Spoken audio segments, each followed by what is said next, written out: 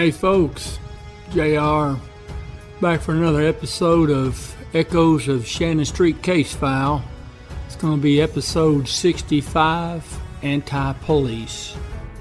Alright folks, we're going to continue the investigation.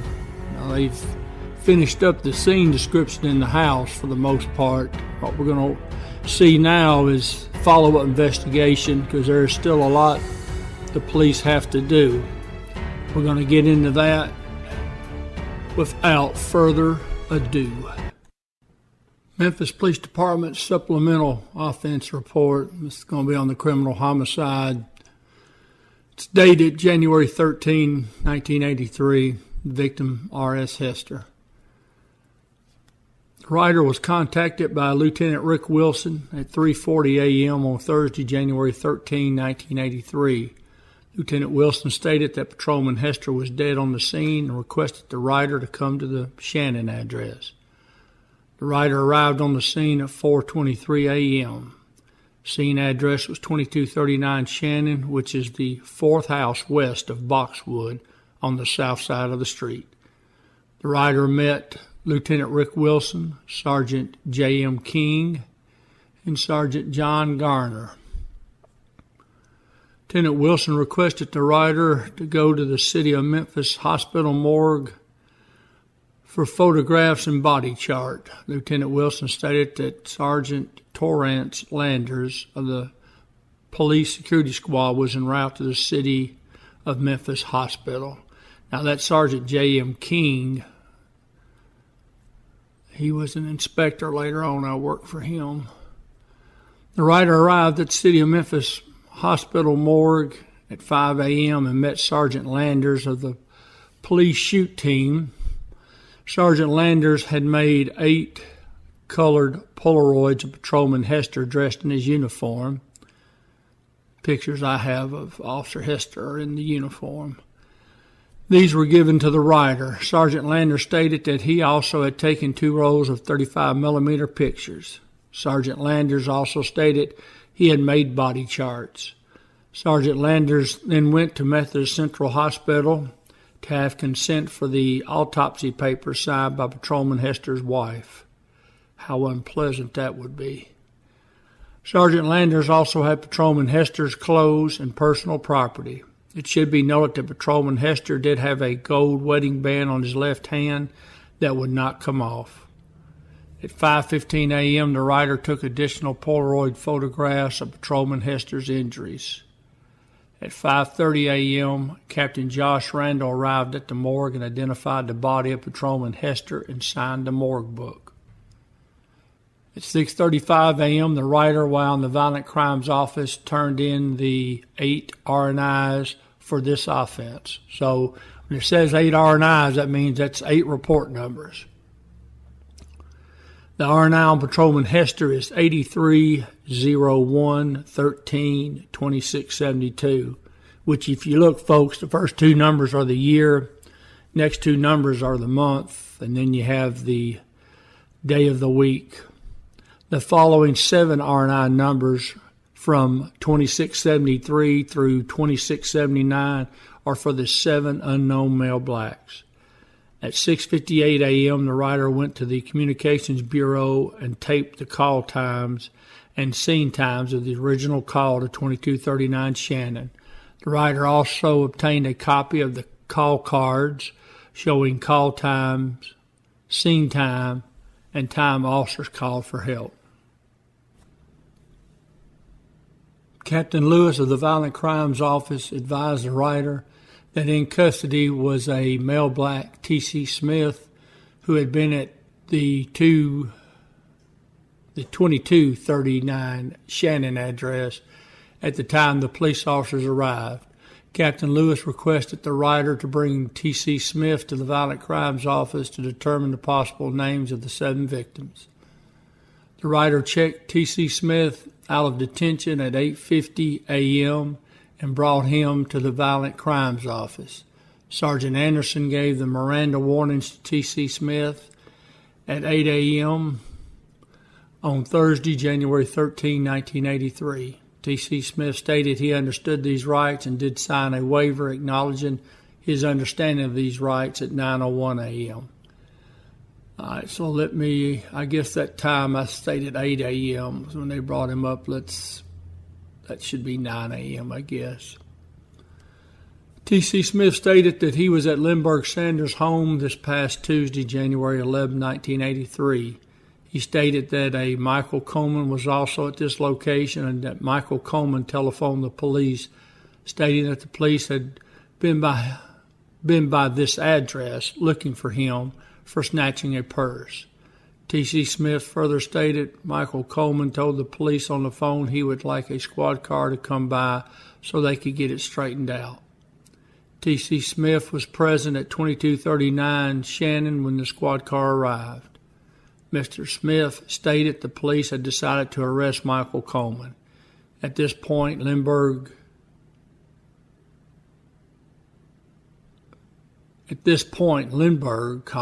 Smith told the officers that if they arrested Michael Coleman,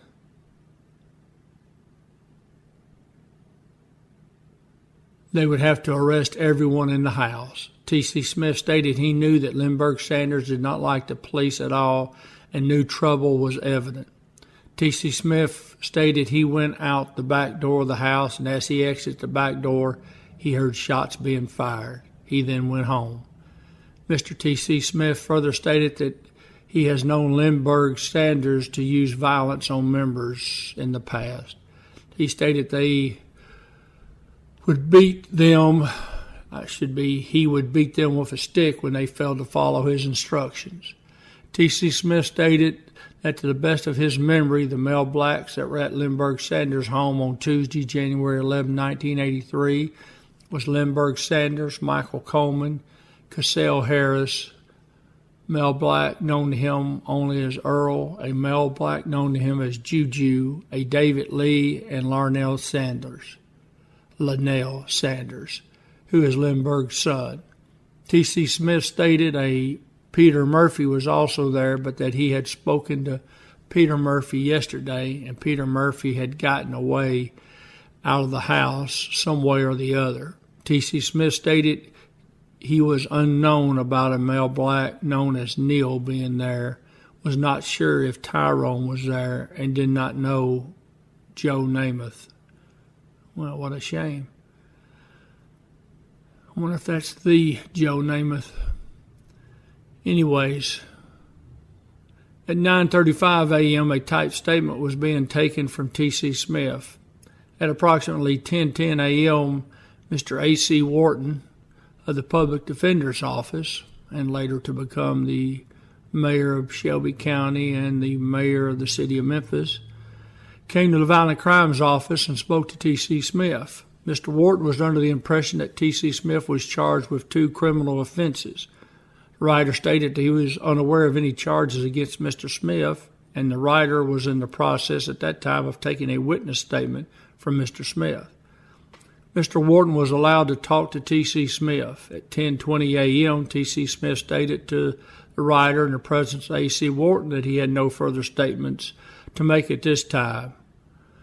At this time, no further questions were asked, and T.C. Smith was returned to the detention area and signed back in at 10 a.m. by the writer. See, folks, that this part right here, just another time, it just infuriates me. Why in the world investigators trying to investigate a homicide, in fact, 8 homicides, and you're going to let a defense attorney saunter up into the Violent Crimes Office, and you're actually going to allow him to go talk to the defendant. See, folks, you, as a defendant, you have a constitutional right to request an attorney. And you don't have to give a statement if you don't want to without your attorney being present. That's your constitutional right. However, the defense attorney does not have a constitutional right to request to see a defendant. There is no constitutional right for that. What they should have told Mr. Wharton was, well, he hasn't requested an attorney and we'll see you later. And you escort him out of the office. In fact, you don't even let him get into the office.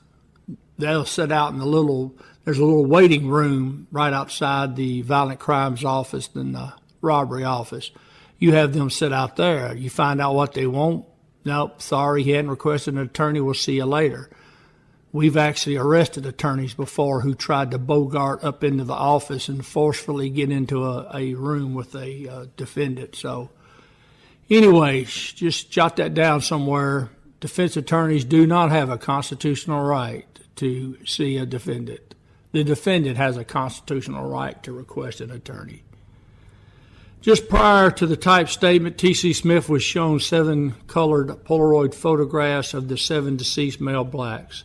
He was asked to identify these male blacks. He identified the photographs as follows. Photograph A1, Larnell Sanders. Photograph B2, Michael Coleman. Photograph C3, David Jordan. Photograph D4, Cassell Harris. Photograph E5, Earl Thomas. Photograph F6, Lindbergh Sanders. And photograph G7, male black known as Juju. At 9:45 a.m. on January 13, 1983, the writers were in the Violent Crimes Office and were given a list of names of 7 male blacks, which were possibly the suspects shot and killed in the residence at 2239 Shannon this date. That list included Lindbergh Sanders, Larnell Sanders, David Jordan, Cassell Harris, Michael Coleman, Julius Riley, a.k.a. Red, Earl Thomas, and another male black known only by the name Juju. The writers were advised by Captain Lewis to attempt to locate the next of kin of those subjects and obtain signatures on post-mortem papers.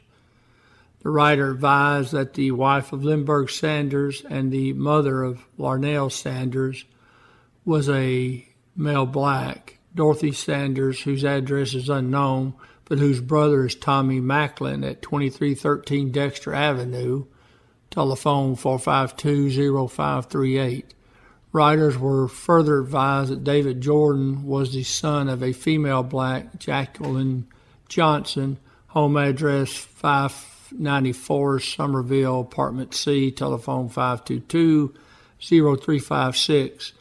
The writer telephoned that number and found that number to be an error, as it was the telephone number of the payroll office at St. Jude Hospital.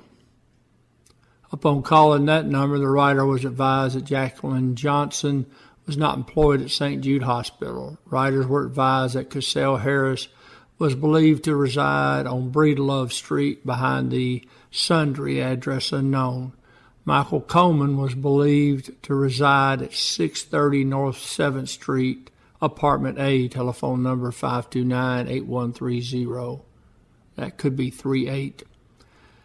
Address on Julius Riley and Juju Johnson were unknown. The writer was advised by Sergeant Bolden of the Violent Crimes Bureau that a female black, Annie Thomas, had telephoned the office stating that she believed her brother, Earl Thomas, was one of the 7 involved in the incident. Miss Thomas gave an address of 2498 Van Dale, telephone 327-5795. At 9:54 a.m., the writer telephoned Betty Coleman, the mother of Michael Coleman, 630 North 7th Street, Apartment A, 529-8138. Miss Coleman advised that she was the mother of the victim and was advised that she would be picked up and transported to the morgue for identification purposes. What a horrible thing to have to do. Not only to have to go get her, but have to be there with her when she looks at her son all shot to pieces. I hated doing those, by the way. That's a terrible thing to take somebody down there and let them identify their next of kin who have died by violent means. That's nasty work. Nasty work. I hate doing that. At 9:45 a.m., the writer telephoned Annie Thomas at 2498 Van Dale, phone 327-5795. Miss Thomas advised that she was a sister of Earl Thomas and would go with the officers to the morgue to identify the body.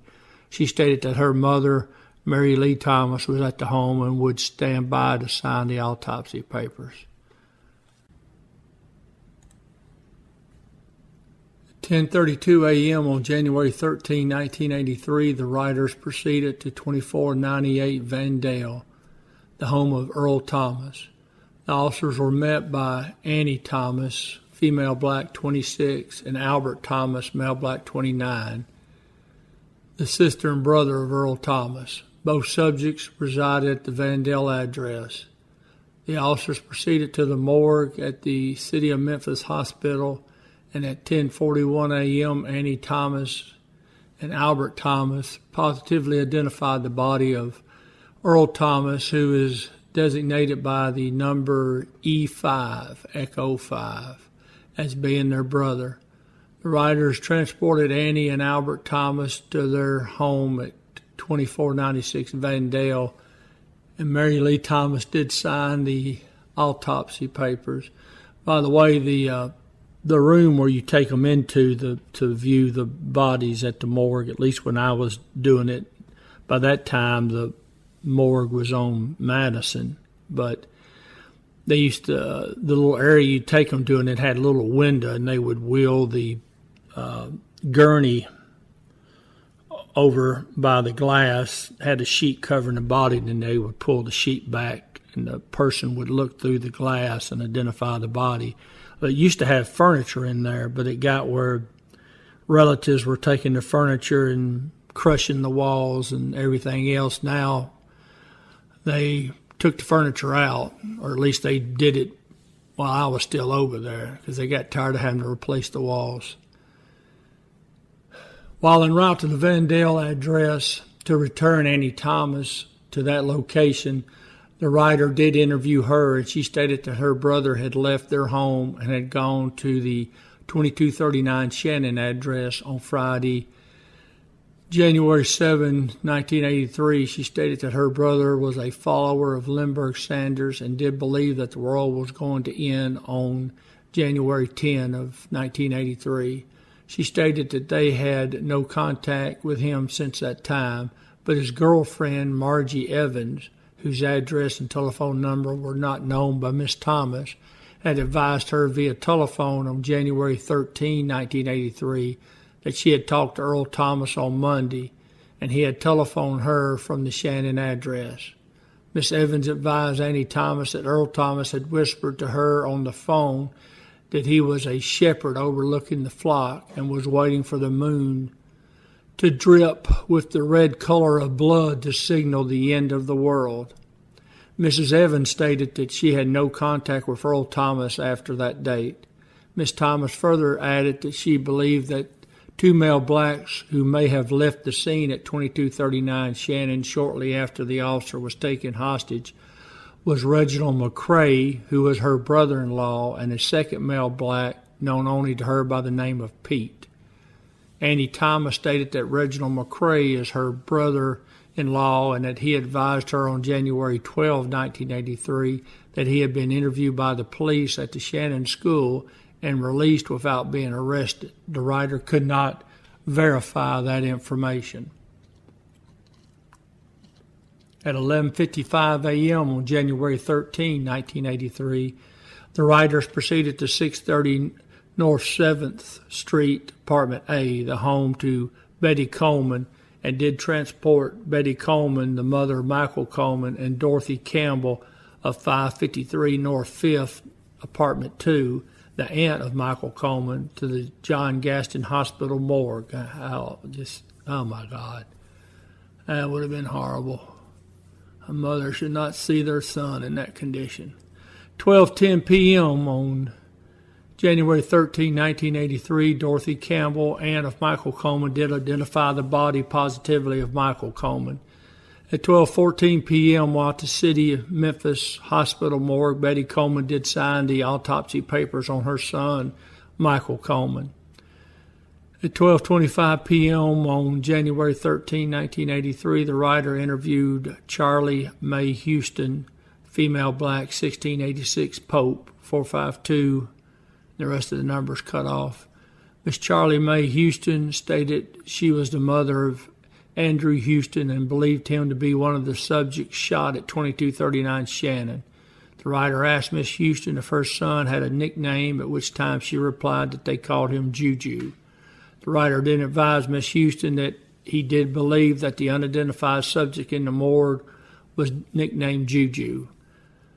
Sergeant B. Wheeler of the security squad was at the John Gaston morgue and did take over the investigation and further identification of the bodies and obtaining of the post-mortem papers. All previously signed autopsy consent forms were turned over to Sergeant Wheeler. Betty Coleman and Dorothy Campbell were returned to 630 North 7th, Apartment A by the writers, who, returning to that location, the writers attempted to interview both subjects regarding Michael Coleman. Both Miss Coleman and Miss Campbell were reluctant to talk to the investigators, but, and I cannot read that name, something Coleman, did state that her son was anti-white, but she had never heard him state anything about being anti-police or make any reference to the police being the devil or antichrist. She stated that her son had never been in trouble with the law except for being returned home after curfew when he was a juvenile. She stated that she had been involved in the religion for approximately 4 months, and she stated she had talked to Lindbergh Sanders on the telephone before but had never met him. And then the writers returned to the Violent Crimes Office and advised Captain Lewis. All right, folks, that's going to wrap up this episode. Appreciate y'all tuning in. As you can see, there's a lot of work investigators have to do, that the police have to do with a case. It's not just simply cleaning up the bodies and everybody go home. Talking about weeks and weeks of follow-up work. In this particular case, of course, you're going to have evidence sent off to TBI, so you're talking about months. All right, folks, I do appreciate you. As always, we'll have another episode in a few days. Other than that, as always, I will see you down the road.